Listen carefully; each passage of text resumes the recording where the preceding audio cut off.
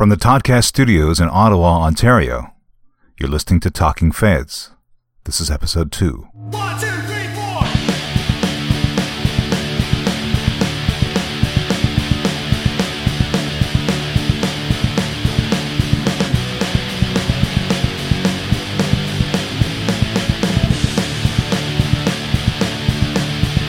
Hello and welcome, GC. I'm Todd Lyons.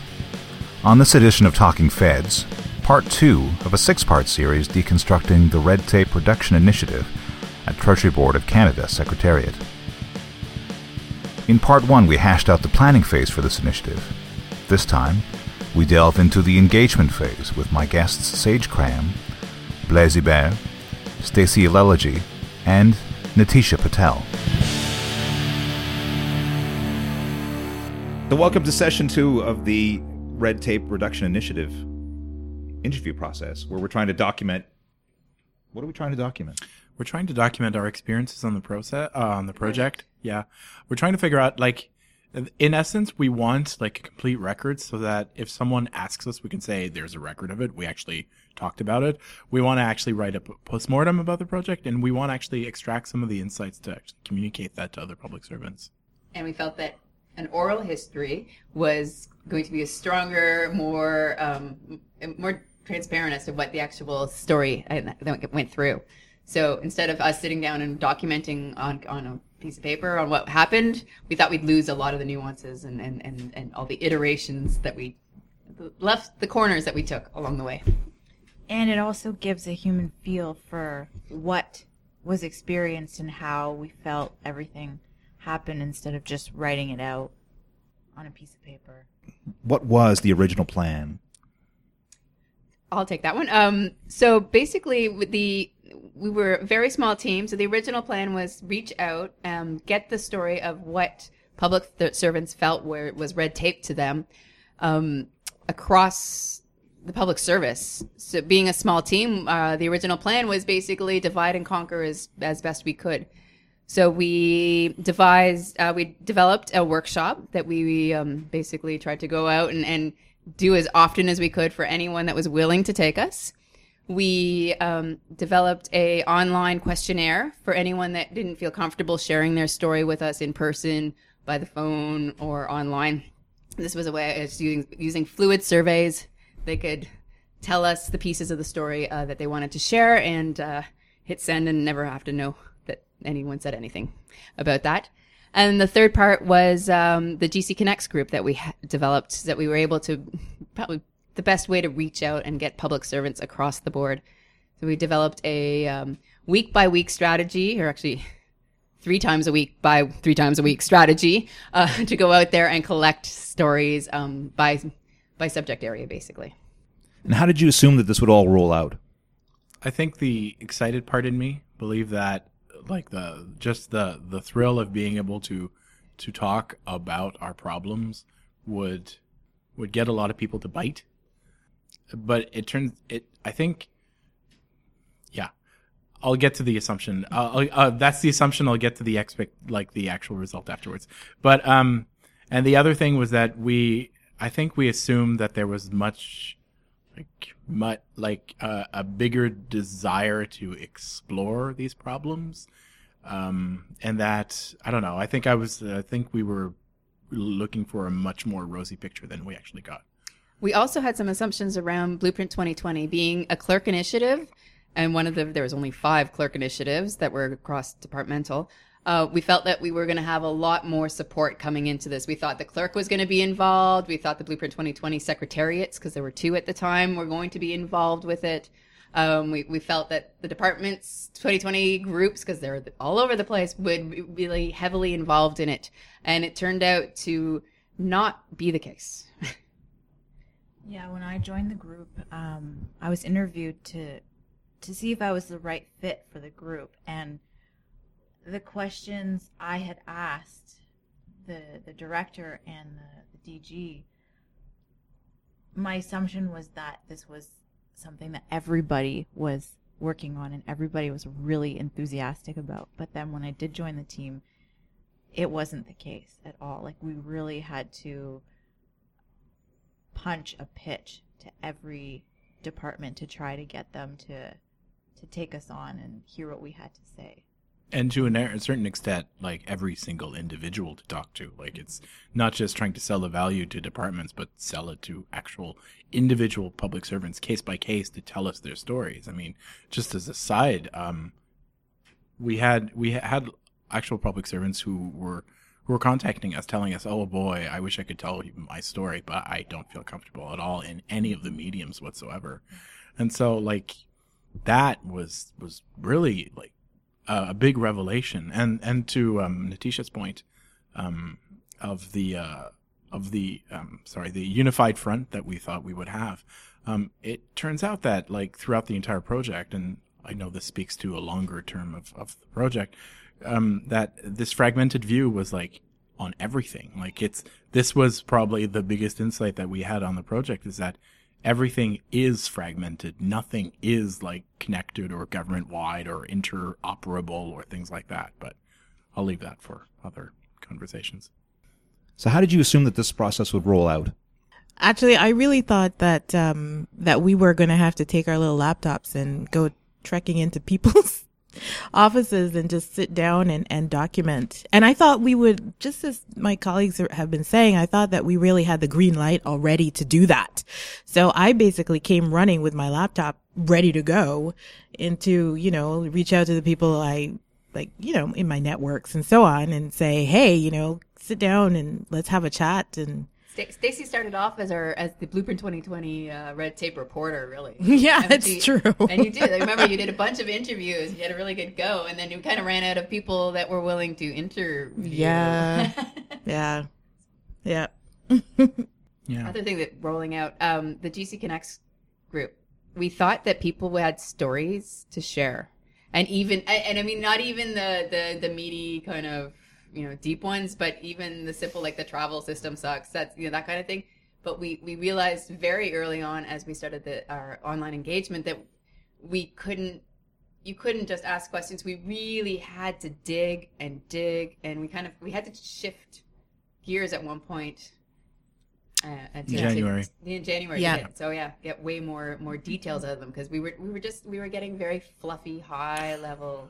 For like context state, I think it'd be good to talk about what we actually had planned originally in the engagement plan. So the plan was to ask questions, and so we had a series of matrix of like 6 questions that we had, and it would start by getting a high level, just what's your red tape story, and then move through kind of the conversation pieces of like, what do you think stopped you, what was your experience, if you had to go through it again, what would you change, stuff like that. So questions around that. And so from our perspective, we would catalog all the data and then basically run it through a case-by-case analysis to see if there's, commonalities on various stories around the same theme, and then start kicking out like insights of, so trying to understand each piece as, okay, in this task, these are the common problems, these are the common experiences. What does this mean? Like, can we extract some root causes? Can we look at it deeper? And so when Sage talks about we have to change our way of talking or change our way of doing business, we have to move from asking people about their problems and kind of setting the frame for them to be comfortable talking.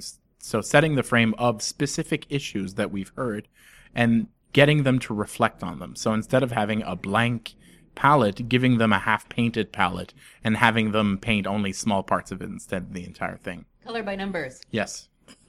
That's the best way to explain it, yes. Color by numbers. The painting we're painting. You fill out the blue stuff, okay? It's true. Yeah. Yeah. Any other... Yeah, well, I mean, I don't know if I'm going to be sort of jumping ahead because I'm sure we'll touch on it, but, we were just surprised. I wouldn't say we're exactly surprised, but just Blaise had touched on it before, just the deep level of sort of mistrust and distrust in the system, so that, even when you knew there was a good story out there because you've heard it before from somebody, and then when it came time to, okay, well, here I am, or here's the medium, come and share, and just either the story got watered down a little bit, or it's just, no, I'm not comfortable putting it out there into the atmosphere. That was, I think, That's, if anything, that's probably one of our findings. Although a few topics got picked up and beaten to death. Yes. Basically, like we had a few dead horses in there that were going. Yeah.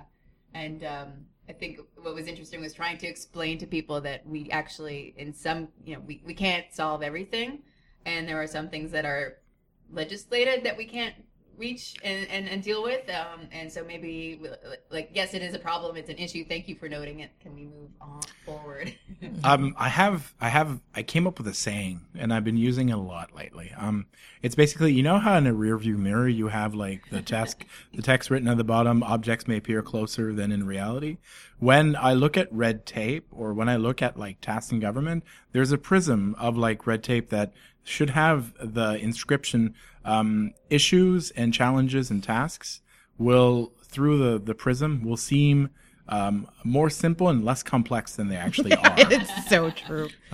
Because Oh my gosh. and I think that's the biggest lesson, is that there is no, there are no simple tasks in the public service. Every single task that we have is a complex system on its own. Exactly. And so your realm of influence is much more smaller, and like the levers that you have to play with are like, you're fine tuning things. You're not going to go in and like, It's like a Maserati. yeah, it's exactly. Government's a Maserati. Yeah, and you tweak it. you just tweak it.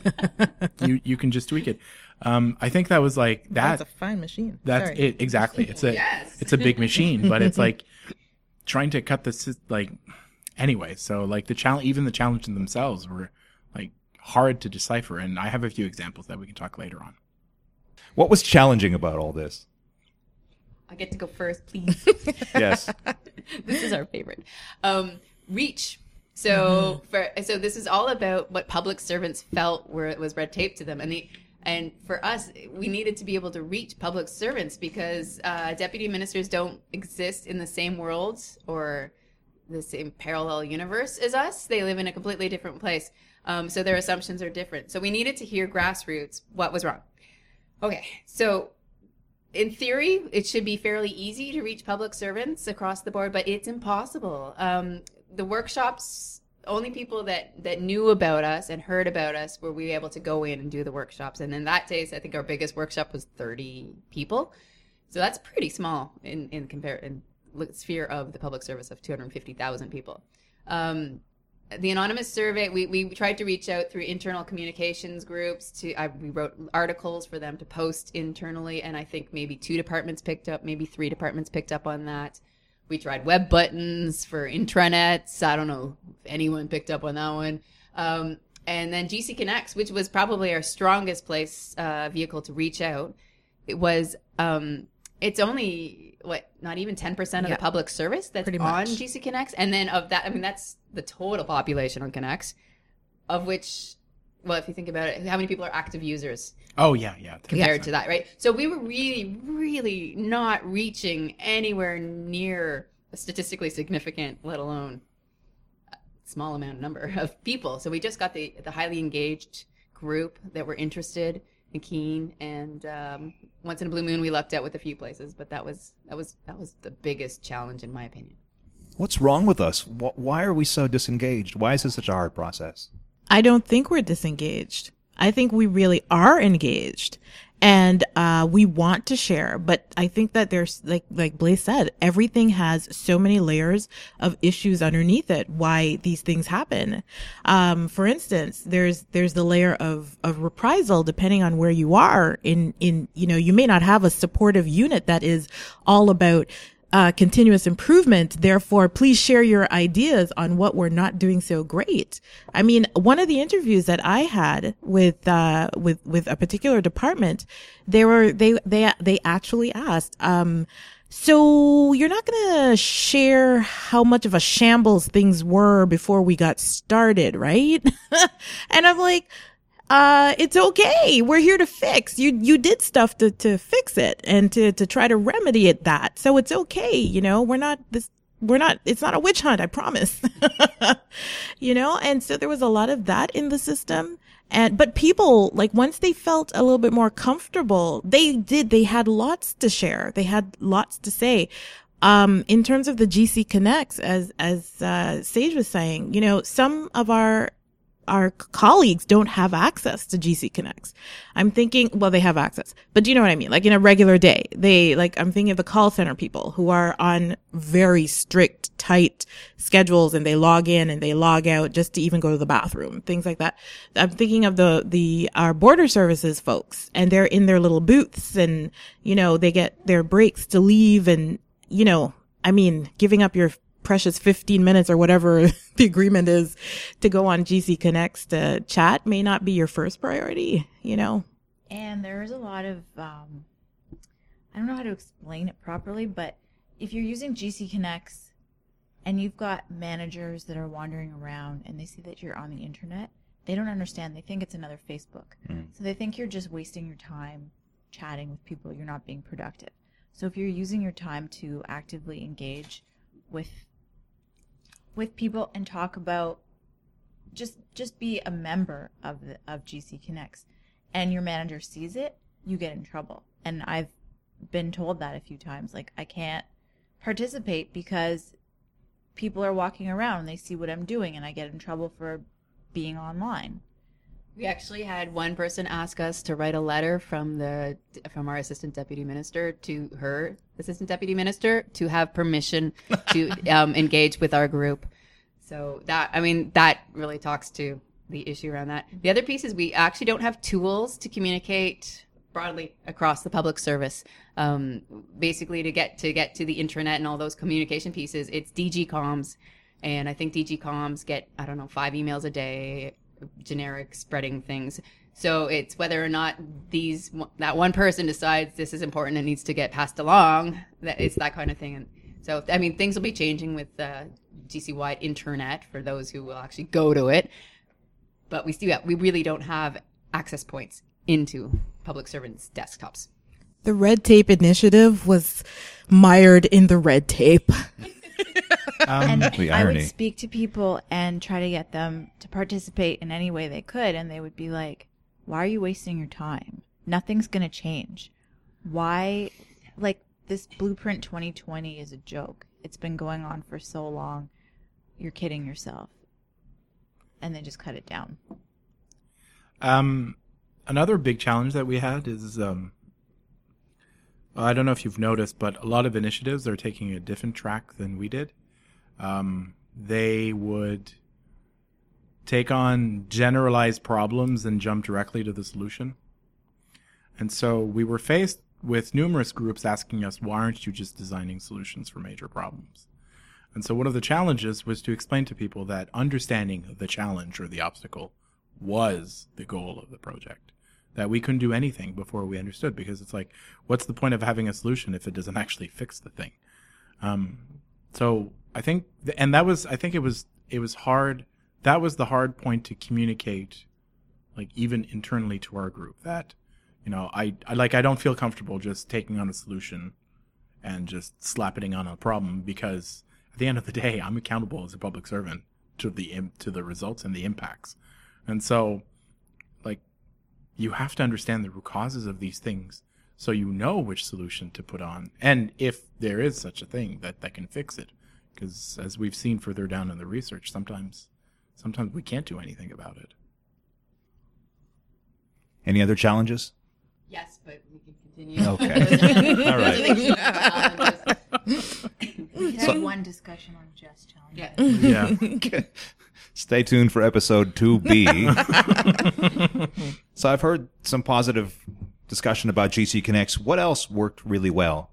Or was it just GC Connects? Oh, no. Well, let's start with GC Connects, because there were a few pieces there that worked really, really well, and we learned a lot from. So the first part is Blaze's heartbeat model.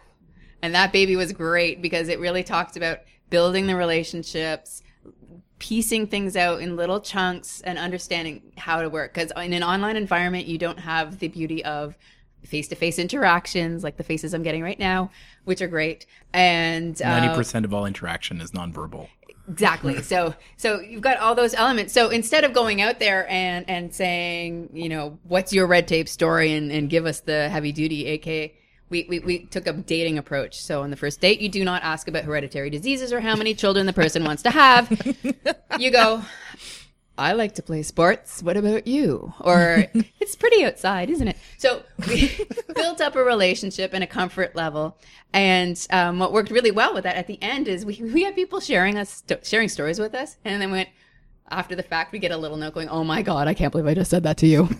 So we got the hereditary diseases out of it after lots of time and patience and perseverance. And so that was amazing. Our Connects group was the most active group on GC Connects over our engagement period. We blew all the other groups out of the water on just interactions, and so that's looking at all types of interactions. That's people commenting, people blogging their own blog posts, that people liking things, Page views. the whole nine. Even though I hate page views, but that's okay. But it was a great success story, and it was actually, when we were going, it was fun. We enjoyed it. I know a lot. So that GC Connects was definitely, that worked well. The workshops when we went in, the energy, and the support around the room, and the teamwork, that was really great. And we were able to distill the stories and get to the essence of what the issues were. I think those were the two that worked really, really, really well. Going to the regions. So I went out west. I did a flash tour of 5 days, 4 cities, 5 days. I went to Edmonton. Saskatoon, Edmonton, Saskatoon, Regina, and Winnipeg. And that was probably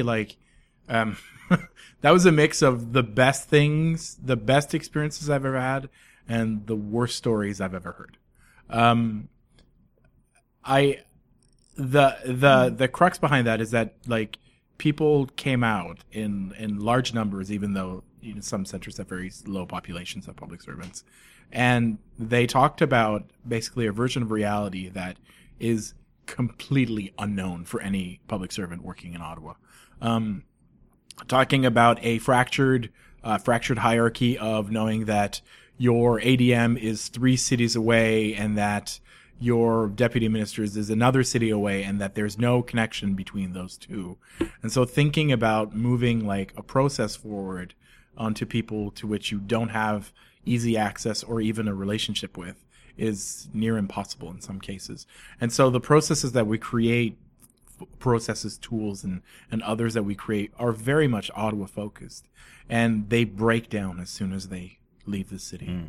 And so hearing that was probably one of the biggest success, and it was gut wrenching to a point, and in some cases created more of an impact than actually looking at the research of what it meant. Talking about stories, and I'm thinking of there's a nurse in Edmonton. I'm not going to go through the story because it'll take a good 15 minutes, but there's a story about a nurse in Edmonton on performance management, which overlaps onto 15 areas of red tape. And it just shows you how inadequate we are at dealing with complex systems when it's outside of our geographic location. So yeah, the content was amazing, but very sad at the same time. The other thing that worked well, we actually managed to get some good virtual connections going with WebEx. We had we sent out we actually partnered up with the National Managers Committee, yes. And there was a good response. We ran a few virtual sessions. Didn't we run a session with 95 participants? It was up there. I can't remember exactly the total count, but it was, it was pretty incredible. And we got a lot of good stories out of there, and a lot of good, let's say validation for what we were hearing. Cause after a while the stories start to repeat themselves, right? So. And what worked really well was the team on that one. Oh, you want to go ahead? No, go ahead. It was amazing to watch. So we had Blaze facilitating. We had Stacy kicking the chat room up beautifully. And then Natisha and I were kind of floating back and forth trying to do technical work and chatting. But it was really cool to watch the team in action, and we just kind of fell into place, and we all had our strengths and roles, and that was nice. Was good. It was fun. Yeah. I want to speak to the team a little bit. The Tiger team's really small. We were five or six people at the early days, and we're we're so different. We all have different strengths, different weaknesses, and we were thrown together. And we'd never met. We'd never Well, met except for Sage and Blaze. Yeah. But the rest of us, we didn't know what to expect. Every week was different. We were given tasks outside of our comfort zone. We were just thrown in, and we worked really well together. We had a really different dynamic. We all had different work ethic, but we could rely on each other, and we worked really well together. I'd say for, 5 people taking on the 250 or 190,000, whatever we were at the time, strong, public service to gather those stories without the infrastructure really just there for your use, we had to really use some guerrilla tactics to get it done. And we really, Natisha's right. We really pulled it together. So yay for us. Any comments on why those things were so particularly effective? What resonated with people? Like, how do you get 95 people all riled up and excited about what something you're doing? You tell them that you're willing to listen to them. We don't hear that enough, do we? No, you of all people should know that. I mean, why does everyone love the Toddcast? Because you have your chance to actually voice your thoughts and your opinions and your experiences. I guess we've got a lot of experience on how, and so we put that experience and distilled it to exactly how would you want your story collected. And so we took a user-centered approach to how we did our project as much as how the project unfolded as well. And it's that I'm listening kind of element to it, and people want to share and they want to make things better. We're a very engaged public service. We just tend to get stuck. Yeah. Yep. There is something to be said about the cathartic nature of just sharing a story. I'm sure, again, you've probably seen it more than we have. You're preaching to the choir here. But what was I going to say on that? Cathartic. I feel as a public service, we fall into this trap that we ask the question of the thing that we most desire, we individually most desire, instead of asking the question of what others want.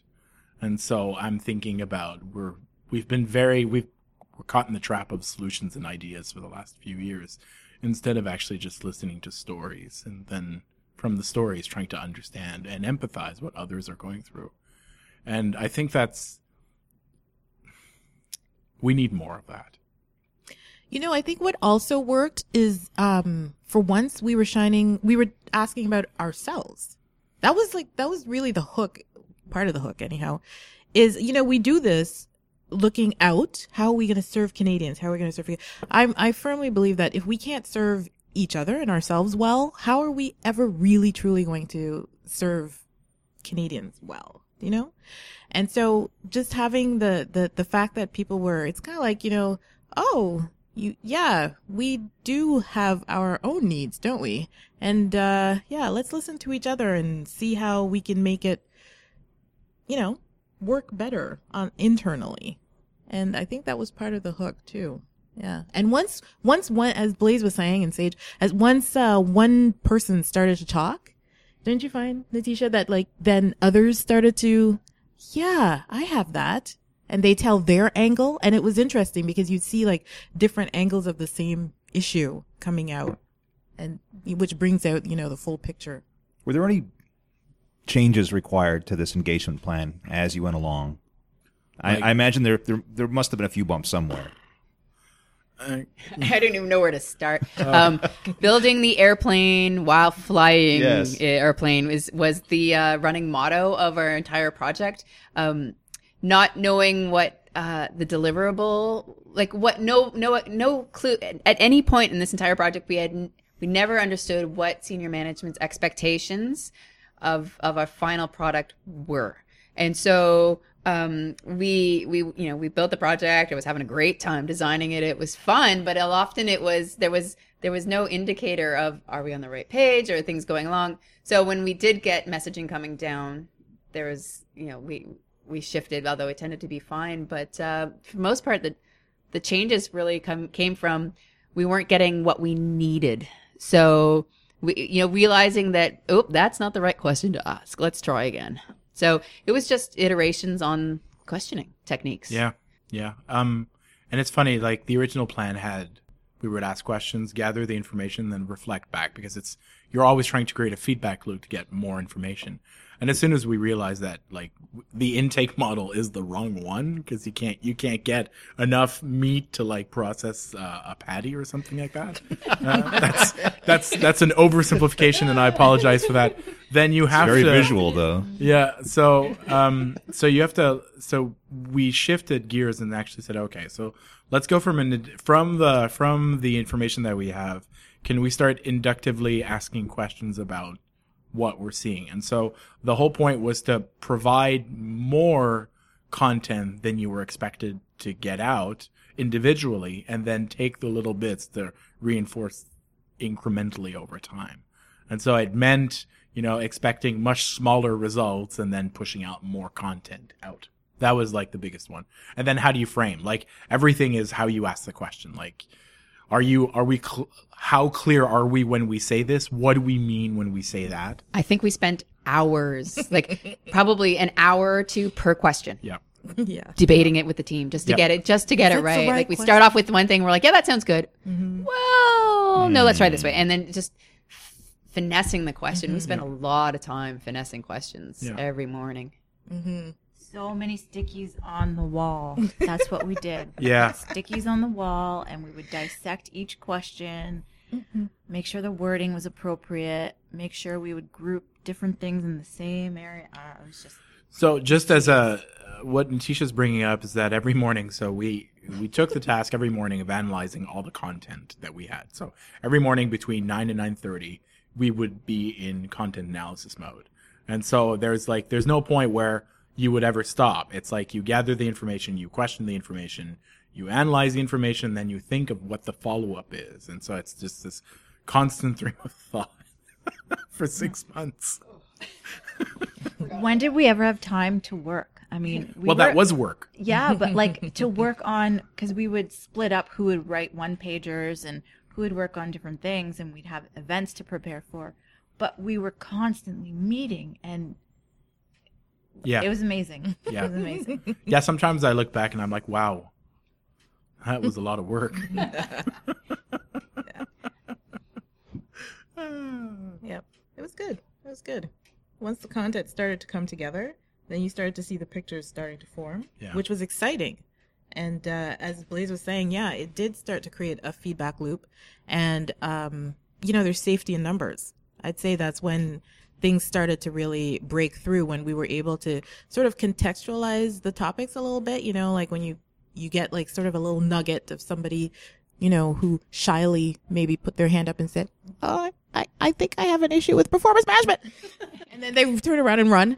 And then, and so we'd use whatever we heard and sort of piece something together. And, we've heard this, we put it out there. And as Blaise said, okay, so somebody dared to crack open the window. And so then after that, people would, that's when the feedback loop really started, and people start to add their angle. 2 points I wanted to raise on this. Performance management. Oh my God, performance management. It's so timely. It hit on March 1st and it didn't stop for a month. So people would talk about performance management. Timing is everything in this project. We learned everything. The other thing is that although everyone would talk about performance management for a month, there was one subject that we actually put up that got not a single bite. It's and so the hole in it's the pattern that is created by the lack of interaction on specific subjects is even more telling. And I don't remember, what was the subject? Was it financial planning? Oh, wasn't it my JV thing? Like the moving things back and forth between departments, budgeting between moving money between departments, and that's how do you move budgets, and how do you move staff in between things, and nothing. Dead. No one wanted to talk about that. That was my baby too. I really wanted to go there.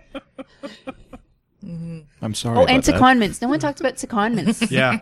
We tried to talk about secondments. That sounds more interesting, though. But it went when secondments did pop up only in the realm of HR disasters, a little bit, Yeah.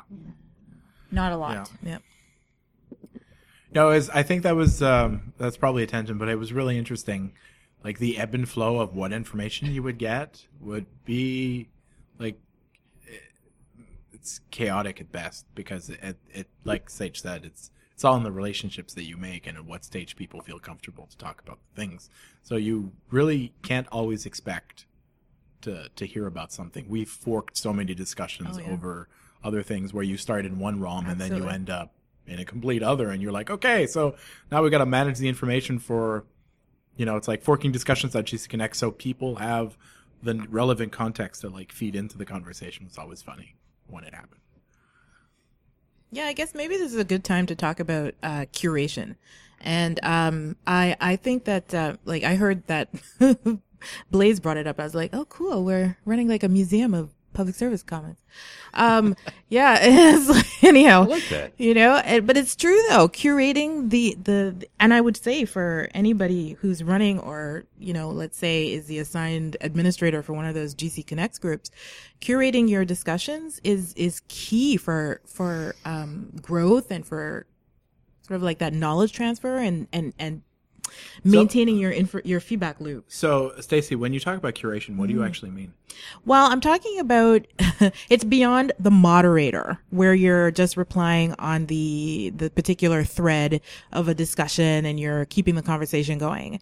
It's taking the body of work or the body of discussions and using it, like that's great data and information there. So who's archiving it? How are you information managing it? Let's put it that way. It's also displaying it even. Yeah. It's like, how do you bring the things together? What pieces do you grab from other places and show as a whole to tell it a story? Exactly. Right. Exactly. Yeah. Anyhow, I thought that was great. So curation for all you GC Connectors out there. Any comments about the results? Or have we already strayed into that area well enough? What type? Okay, do we want to talk about? Like, we got stories we expected. Yeah. We didn't get stories we expected. Yeah, exactly. We actually ended up looking back at our numbers and the metrics behind the project. I was quite impressed with how we managed. We reached out. We got different. We got regions. We got HQs. We got a very good blend of things. We got great reach. We had the webcast that actually probably got the best reach for us because it was coming out of the school. The results were good. I'm a little bit. I'm going to skip ahead, but we got 440 stories, I think. But that's kind of more of a guess number because of workshops. We couldn't really calculate distinct stories. It ended up being one or two out of the workshop, but we got tons out of the workshops. So to me, the number is ridiculously low. Like 440 stories. It's out of 190,000 people. It's like, oh my God, really? That's all we did? But we did do our best to keep it, how's the word? Like, analytically sound or, we used a tool for qualitative analysis because we're having a conversation and this is not just a tick your box kind of quantitative approach, because of the heartbeat model that we're using. And we want people to really share and go into that emotional side of things that we're basically picking up conversations and trying to, retrofit it, let's say, into this, into a qualitative, analysis that then translates into some sort of quantitative result, And so we did have a great tool that we used, which was the Max, QDA. And it was powerful. And we took those conversations, had it, coded. I could go into the mechanics, but, boring. So we did do that though, and take that rigorous approach, let's say, to what is could say is they're just a bunch of anecdotes, but they're not, because we did take that qualitative, that rigorous approach and turn it into something. It helped having a manager or a director that's a social scientist. Yeah. Yeah, that sure did.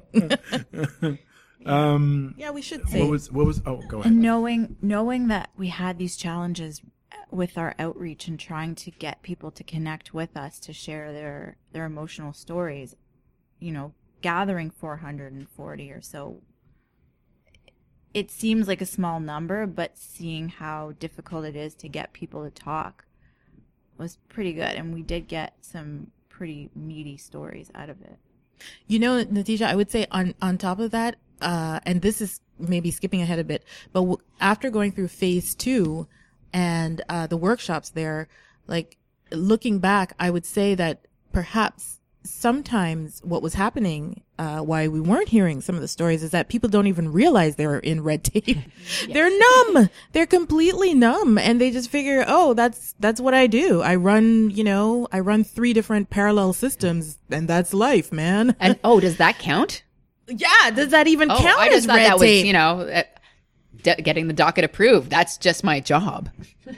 Yeah, I gotta go through 6 layers of approval. That's just life, man. That's how it is in the public service. There's something else I wanted to raise. Talking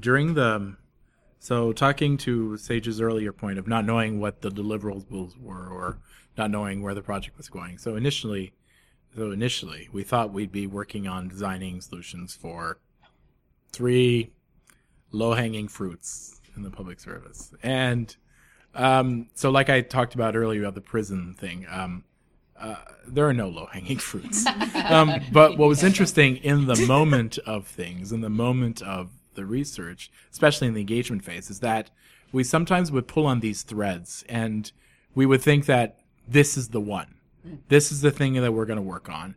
And it happened a few times. It happened with wet signatures. Wet signatures. Security. And travel a little bit. And so it was very interesting because we thought that we had concise information on what these things were, and what we discovered while running around, like everybody was happy because it's like these are approachable, tangible results that we could potentially affect. And what happened in each of the cases is that as soon as you start digging deeper, and you soon realize that your zone of influence is very, very small, and in most of these cases, completely non-existent. So take that and go try to fix it. Really? No. Yeah, no. Well, no, it's, and I think, and there's a lesson there. And so the lesson is this, and this is something I've been grappling with a lot lately, is that we assume, and I say the big we, because a lot of pan-government projects assume this big we, that there is more interoperabilities and interactions built into our system than there actually are in reality. And by that I mean the government, the public service in the government of Canada is not one unique organization. It is a combination of 40 departments and over 100 agencies and smaller, which they're with their own hierarchy, corporate culture, financial transfers, everything. There are units that are cobbled together in one organization. So while it is easy to state that you can influence something across government, it is much harder to attempt it because you have to think about the solution in a local sense of each of those departments. And a lot of the problems that we have are broken down within that reality or reflect that reality. So security clearance, for example, although there are policies on security clearances, security transfers are a departmental responsibility, which means that if you want to fix the problem, you have to fix the problem in every single department. And that means that every single department, we're assuming is exactly the same, which it isn't, have to abide by a new set of rules. So this whole idea that pan-government solutions work is a fallacy because we do not exist in one single organization. Yeah. Amen. Okay, we're going to drop the bike now. Tell me about these stories. What are you doing with all these stories? So we collected the stories, and then we put everything into a quantitative tool, as Stacy had mentioned. It was called MaxQDA. And so with MaxQDA, we were able to have the stories and then come up with like a mind map almost to figure out, like to list out what the theme of the story was and organize the stories in a way that we wanted to create metrics with, in a way. Sort of like theming it out, but ultimately creating metrics. Does that make sense? Well, it's like how do you turn how a great story Yeah. into a picture?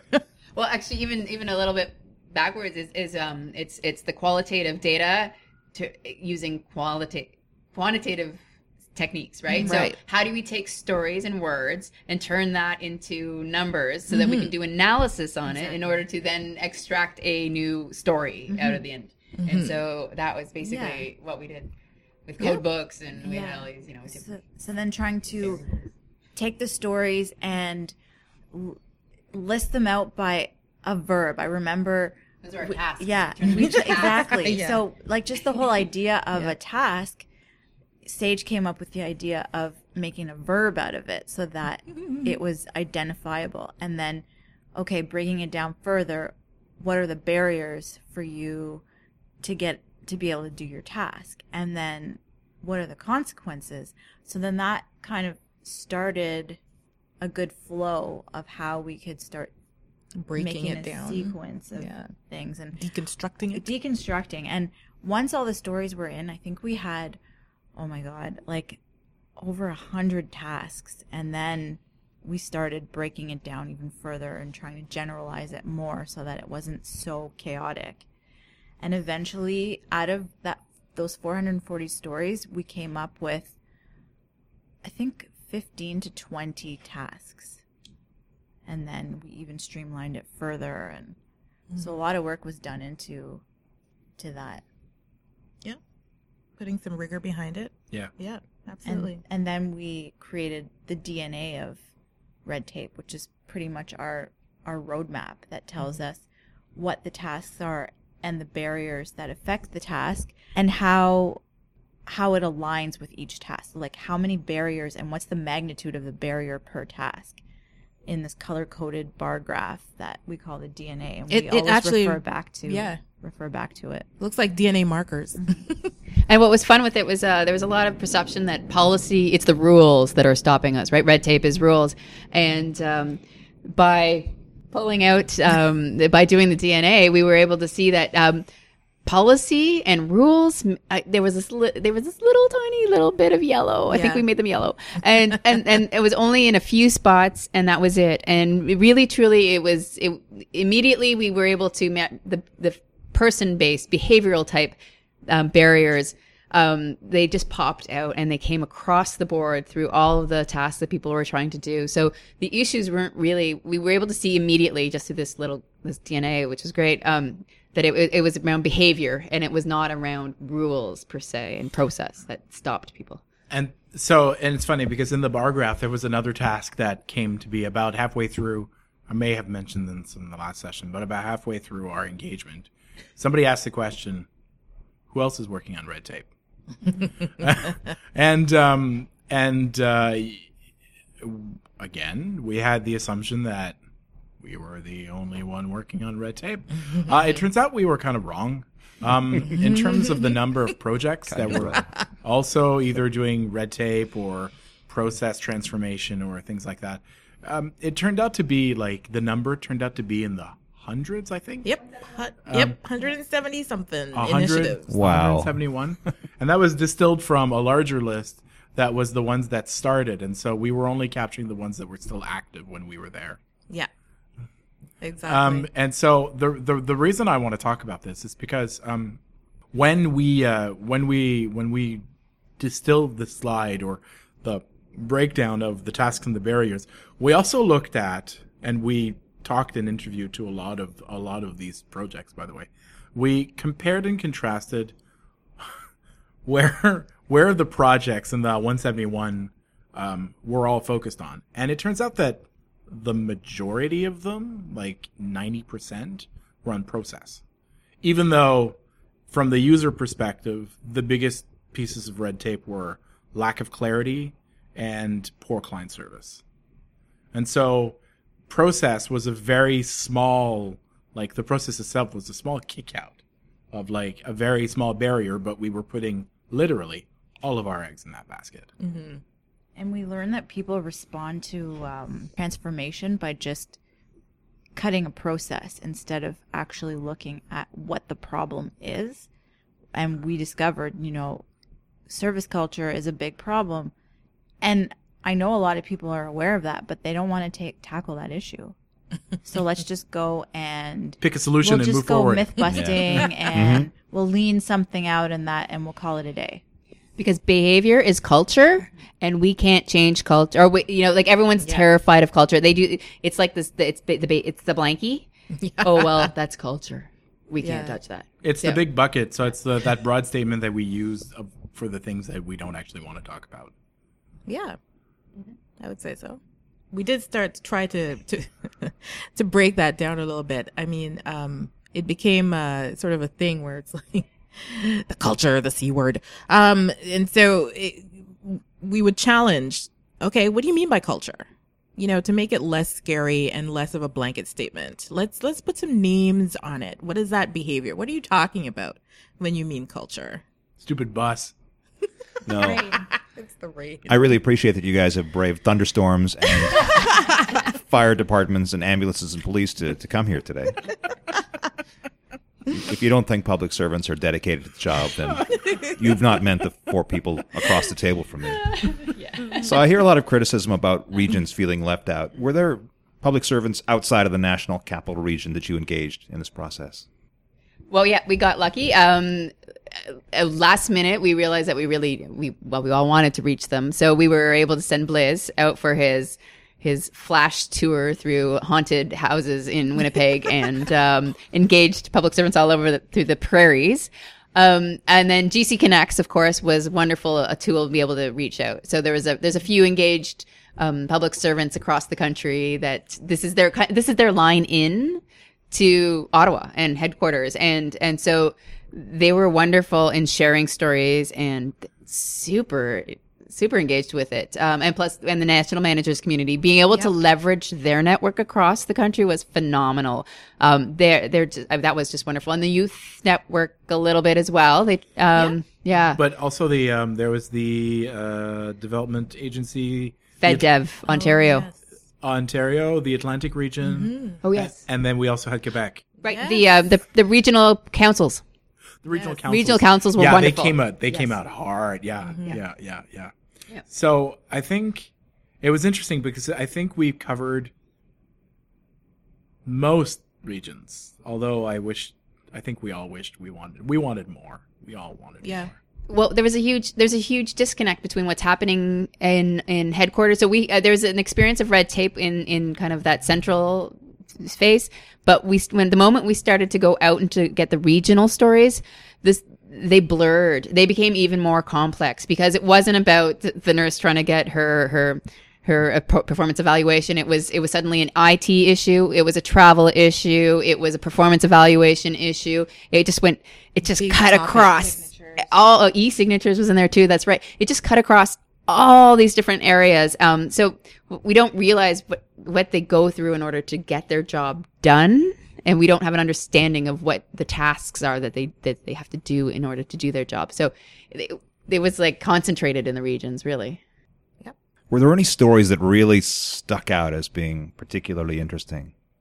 I really want to hear about Blaze's 15-minute nurse story, but we can make a separate episode 2C episode just for that. I'd just as a mental note, I'd love for her to actually tell the story because she was I'll reach as a mental note. I'll reach out to her so she can we'll put in contact because I think her telling the story is more powerful than me telling the story.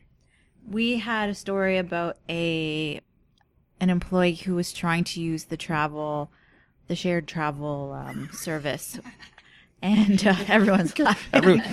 She hasn't even started, and people are laughing already. STS, and trying to jump through hoops to get it to work. He was documenting the amount of time it took to go through each step.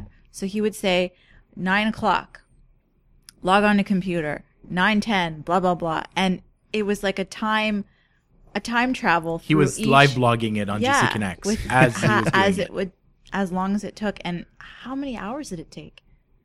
My personal favorite was the poem.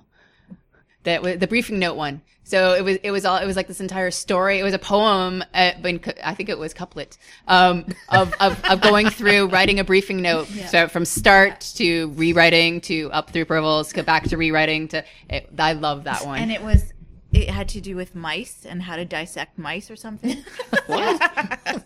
And so that was awesome. Yeah. I think my favorite was the one where they hired someone specifically just to parallel format a document that had to fit. I think it was like the TB submission formatting, and they actually hired someone specifically to go through and make sure that all of like the fonts, the margins, the headings all lined up, and they had two versions, like one for their department and then one that they had to that would fit into the TBS submission formatting, something like that. Yeah, it was all about formatting, and I couldn't believe that one particular person, that was their job, just to do that. Maybe I'm getting ahead of myself, but please tell me that there'll be a place to read these in their entirety at some point during Yeah, on GC Connect. Excellent. Yeah. Okay. Now that you look back on it, what would you do differently? You know, I think at one point Blaze had suggested, you know, we need to have more like sort of Sanka sets. I'm paraphrasing. That's not exactly what he said, but I think we really just needed to have more drinks with people. No, I'm not kidding. And sort of build that relationship and build that comfort level up, and some virtual drinks. I don't know, like, you know, definitely I would, that's one thing I would have done differently is more coffee, more reaching out, more like setting the stage earlier on, and then maybe talking about the project a little bit later on. Yeah. Or what we were trying to do with the project, soliciting the information. I would have started maybe just with the commiseration, like my personal commiseration more. Yeah. Like, hi, I'm Stacy. Yeah. And I suffer from red tape. Here's That's what a it looks condition. like. I agree. I mirror what Stacy's saying. But at the same time, through all of the chaos, I don't know if I would change it. I find I learned so much and very quickly. I'm very junior and I've never done this kind of work before, so the learning curve was high, and you're just thrown with the wolves and you learn quickly. Oh God, were And we the wolves? No. You just, Just kidding. and I felt that was the best way to learn, just being thrown in, and you got to get it done, from my perspective. As being a senior, it doesn't get any better. Okay. No matter what we would have done, we would have had to change it at some point, iterate and adapt to get more. And I think what I'm trying to reflect on is it even possible to get more? Yeah. So although we have the assumption that our stories is very much a small chunk, how much, like, is there another project? And I think that's more for the rest of our careers to determine if it's even feasible to get more. Because I've seen a lot of other projects on GC Connects, and believe me, like, they've gotten a lot less than we've gotten. Oh yeah. And so I don't know if you can get, like, how much more can you get out of this? Mm-hmm. And because it's complex, it's risk aversion, it's that big C word that we don't want to talk about. It's all those parts of the system that make that talking about it isn't comfortable. Mm-hmm. And so, like Stacy said, to make things better, you got to socialize more. You got to break it down to a more core level where you actually build relationships to get that. But how do you build relationships with 270,000 people? Exactly. And so that's essentially the challenge. How do you do that in such a way where they feel comfortable enough so when they do have, like, a very bad experience, that they can come and talk to you about it? Mm-hmm. And I think a lot of managers and a lot of the structure feels that and feels that pain every day. And so it's like, it's an ongoing challenge as an organization to move forward. Yeah. Absolutely. Any final thoughts? No? Well, We have another segment coming. Oh yeah. Yeah. Oh my God, we Yeah. have a couple other segments to come. Yeah. Yep. Final thoughts. Closing up the engagement. Like the engagement is only one part of the project. I think that's the one of the important pieces is to remind either the people that might be listening to this or the people we communicate to in written form or whatever, is that this is only one part of the project. Like listening to public servants is one part. It's not the entire part of the entire project. We had there were more things to come out of it. Mm-hmm. I feel like as we're reflecting on phase 1, I'm going to get sentimental, a little bit of sadness because we've created a really strong bond amongst the team. We've done a lot together. As Sage mentioned before, we constructed the plane as we were flying. And so one would get attached to that. At least I'm quite attached to that. And as the project is rolling out, it's just, we've fought, we've cried, and now things are coming to an end, and it's sad because it was great. Yeah, and I value every minute of it. It's true. Yeah. And I have to say, I might, not just me, we're all on some level optimists, although I guess maybe I could name myself as a Pollyanna of the group. Because, I totally believe in this incremental, change where, okay, well, we didn't totally blow up the Death Star, but we chipped away at it, and there was a chunk that fell off, and, I'm okay with that, I'm okay with that, and I'm in for the long haul. I'll do it again, and if there's another opportunity.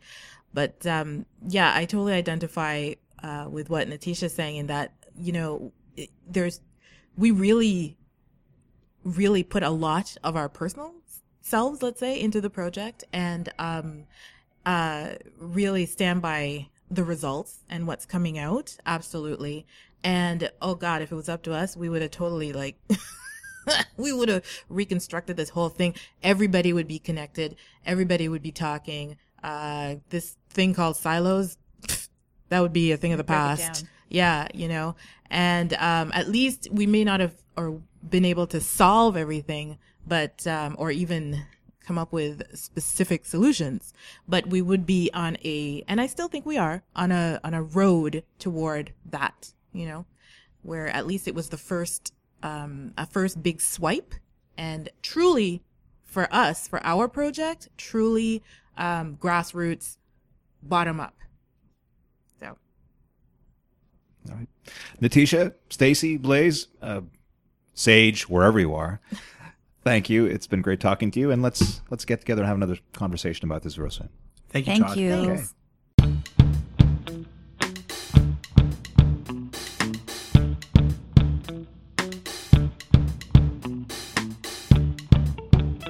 You've been listening to Talking Feds, Episode 2. All opinions expressed on the program are strictly those of the individual and are not necessarily those of their employer. Talking Feds is planned, written, and technically produced using open source software, Canboard, DocuWiki, and Audacity running on Kubuntu Linux and Linux Mint KDE edition. Our theme music is by Jazar and is used under the Creative Commons Attribution Share-alike license. Talking Feds content is free to use and share under the same CC by SA license, and episodes are always available on the open web at toddlines.ca. If you've got a comment, suggestion, or question, please join the Talking Feds group on GC Connects. You can also reach me directly at todd@toddlines.ca. I'm Todd Lyons. See you next time.